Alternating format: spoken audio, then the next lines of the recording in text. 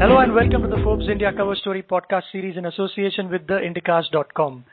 This issue's cover focuses on a deal that could have made a pretty big impact to the tire industry in India and abroad. Now, the merger of two biggies, Apollo Tyres in India and Cooper Tire and Rubber Company in the US, that would have created a $2.5 billion entity, but that wasn't to happen. Forbes India takes a look at the deal and what were some of the reasons why it fell off. My name is Abhishek, and joining me on the call to talk about his cover is Ashish Mishra, Senior Principal Correspondent at Forbes. Hi Ashish, welcome back. Thanks, Abhishek. Ashish, you've been following this deal very closely. The two companies, Apollo and Cooper, they've been in touch with each other for about 4 years, and then this deal imploded. Now, let's start with what was there in it for Apollo when it went ahead and tried to woo Cooper into buying it. Abhishek, if you look at Apollo's interest in Cooper, it really boils down to two particular elements. And number one is an idea of geography. So if you look at Apollo Tyres' history, over the years, Apollo Tyres has grown phenomenally. So it's grown in India with an acquisition in Europe. It's there in some bits of Africa. If you look at what Cooper does, Cooper is very big in the North American market. Cooper is quite big in the Chinese market. So if you combine both of these entities, you have a very large footprint across the world with access to three growth markets of the world. So you have access to India, you have access to China, you have access to Africa. With one signing of the pen, that gives you a huge geographical expanse to work on.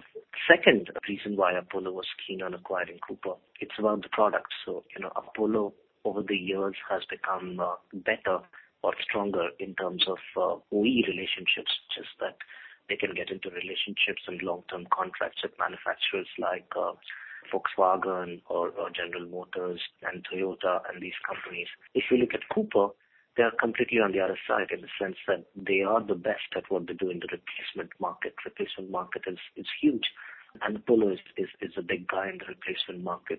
So if you combine these two entities again, you have the entire expanse of the tire business kind of covered. So these two were the critical reasons why both these companies made the perfect sense. So from a product point of view, from a geographic point of view, it was really too good to be true. The other reason, again, in the earlier interview with Sunam Sarkar, who's the Chief Financial Officer at Apollo, is that what has happened is that there's been increasing consolidation back in states. So in the raw materials side, there has been consolidation, so margins there are kind of thinning down. And even on the buyer side, so as corporations like Toyota and GM and Volkswagen become bigger, so margins again there are kind of thinning down. When you have a company which is large enough and has volume and scale, that's what the consolidation kind of can help in the tire industry. And if you look at individual standings of these two companies, so Apollo is at number 17 and Cooper is at number 11. Once these two entities would have come together, they would have become the seventh largest in the world. And that really was the attraction. Right, and you mentioned that it was too good to be true, and perhaps that was one of the reasons why last year Apollo announced that the merger was indeed on. Two things happened. The share prices of Apollo went down a bit. Number one, why did that happen when it could have nothing but helped Apollo? The second part of the question is, why did the deal implode? The transaction was actually announced on 12th of June 2013. The moment the transaction is announced, and generally in mergers or acquisitions of these sort where Apollo wants to buy Cooper, which means that investors or shareholders realize that the company is taking too much debt or the company is going to put on too much debt. And that's a cause of concern in various transactions. You've seen that happening in Tata Motors JLR, you've seen that happening in Tata Steel Chorus. What was the concern in Apollo's case was that the entire amount that the transaction stood for, which is $2.5 billion, was going to be all debt. So it was completely debt financed. And which is why the share price tanked like crazy over the next 2 days. So that was a concern that investors had. So for investors, the strategic realization of what a company is trying to do comes in quite late. Immediately the worry is that, okay, here is a huge debt that this company is taking, and which means that it has to service the interest, and what could go wrong. Now, what really went wrong with the deal? A lot of things. In my view, it's about diligence. So when you're doing a transaction of this amount, when you're going to spend so much, the diligence has got to be much better. What's happened here is that there was some amount of potential liabilities that in my mind were papered over, so they could have been valued properly. The idea behind diligence is that you identify potential liabilities and they should not come up and haunt you. That's really the bare bones idea of doing diligence. What I find curious in Apollo's case is that despite the best partners for doing diligence, there were potential liabilities that nobody could predict that would come up. And also, apart from due diligence, the part that was interesting was there are so many stakeholders in here. There's Apollo, obviously, then Cooper, and then there are union workers at Cooper in the US who weren't too happy with their parent company. And then there is one counterpart in China, that is the Chenchan Group, if I'm pronouncing it correctly, and one Mr. She Honzi, who owns this group, and it's in joint venture with Cooper in China. He had his own take on the whole deal, and there was a lot of friction between Mr. Shea and Cooper, and then Shea and Apollo, and then you have Apollo and union workers, and you have Apollo and Cooper. So this deal doesn't seem to have gone right at all from the beginning. Isn't that right? No, you're absolutely right. You're absolutely right, Abhishek. Within a month of the transaction being announced, you could see all quarters exploding. Chairman Che, having a different attitude towards the deal. There was a strike in China, and the Chinese plant stopped manufacturing Cooper branded tires. On a similar note, back home in Ohio, the United Steelworkers Union made a representation saying that Cooper has violated their collective bargaining agreement rights by entering into this merger without their consent. And so they're going to go into arbitration unless otherwise if their needs and demands are met. So the two stakeholders who are very important for the merger to go through were kind of creating problems. Now, in my mind, both of these, considering the relationships that they've had with Cooper, should have come during the diligence. And the hindsight that I can analyze is that what Apollo is saying is that there was a certain element associated with the United Steelworkers Union and their demands that could come up, but they had absolutely no idea that Chairman Che would come into the picture and derail the whole transaction. For me, that's not a good enough explanation, considering that there's a lot of history to be uncovered between these two partners, which is Cooper and Chairman Che. Plus, there is a lot of history of what has happened between United Steelworkers Union and Cooper. So that's not a good enough explanation. And I also read about the valuations. Now, there was a point during the negotiations that Mr. Che, he also offered to sell his stake to Apollo if they were willing to pay him somewhere around in the vicinity of 500 million, when what Apollo was willing to part with was between 140 and 200 million. The gap is pretty immense. We all know that in tech companies or startups in the Silicon Valley or in India, the valuations can get crazy. But can that happen even in the tire industry, where you can point out assets and the like? It happens in all companies. I was looking at the transaction again, and one of the things that came up is that, to start with, Chairman Che and Cooper in China, they had a 50-50 joint venture. Then at a point in time, which is about a couple of years back, Chairman Che's 15% stake, another 15% was bought over by Cooper. And the way that I got to understand is that all Cooper paid for that 15% stake is $18 million. And then what you have a situation is that a new buyer comes in, a new person comes in, which is Apollo, and he values the entire company, which is Cooper Tire and Rubber, at $2.5 million. And what that immediately does is that the price of the China business immediately goes up. That's really what has happened, and it happens in almost all companies.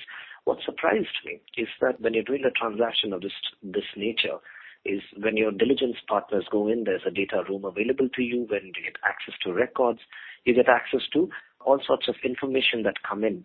And then you do a business diligence. And when you're doing a business diligence, you identify what will be the value is particular assigned. A value is assigned for each of the assets that are there. I couldn't understand why there was so much of variation. And what I understood from Apollo is that they were very keen to work with Chairman Che. China is a different entity altogether. It's a different territory altogether. Apollo has never worked there.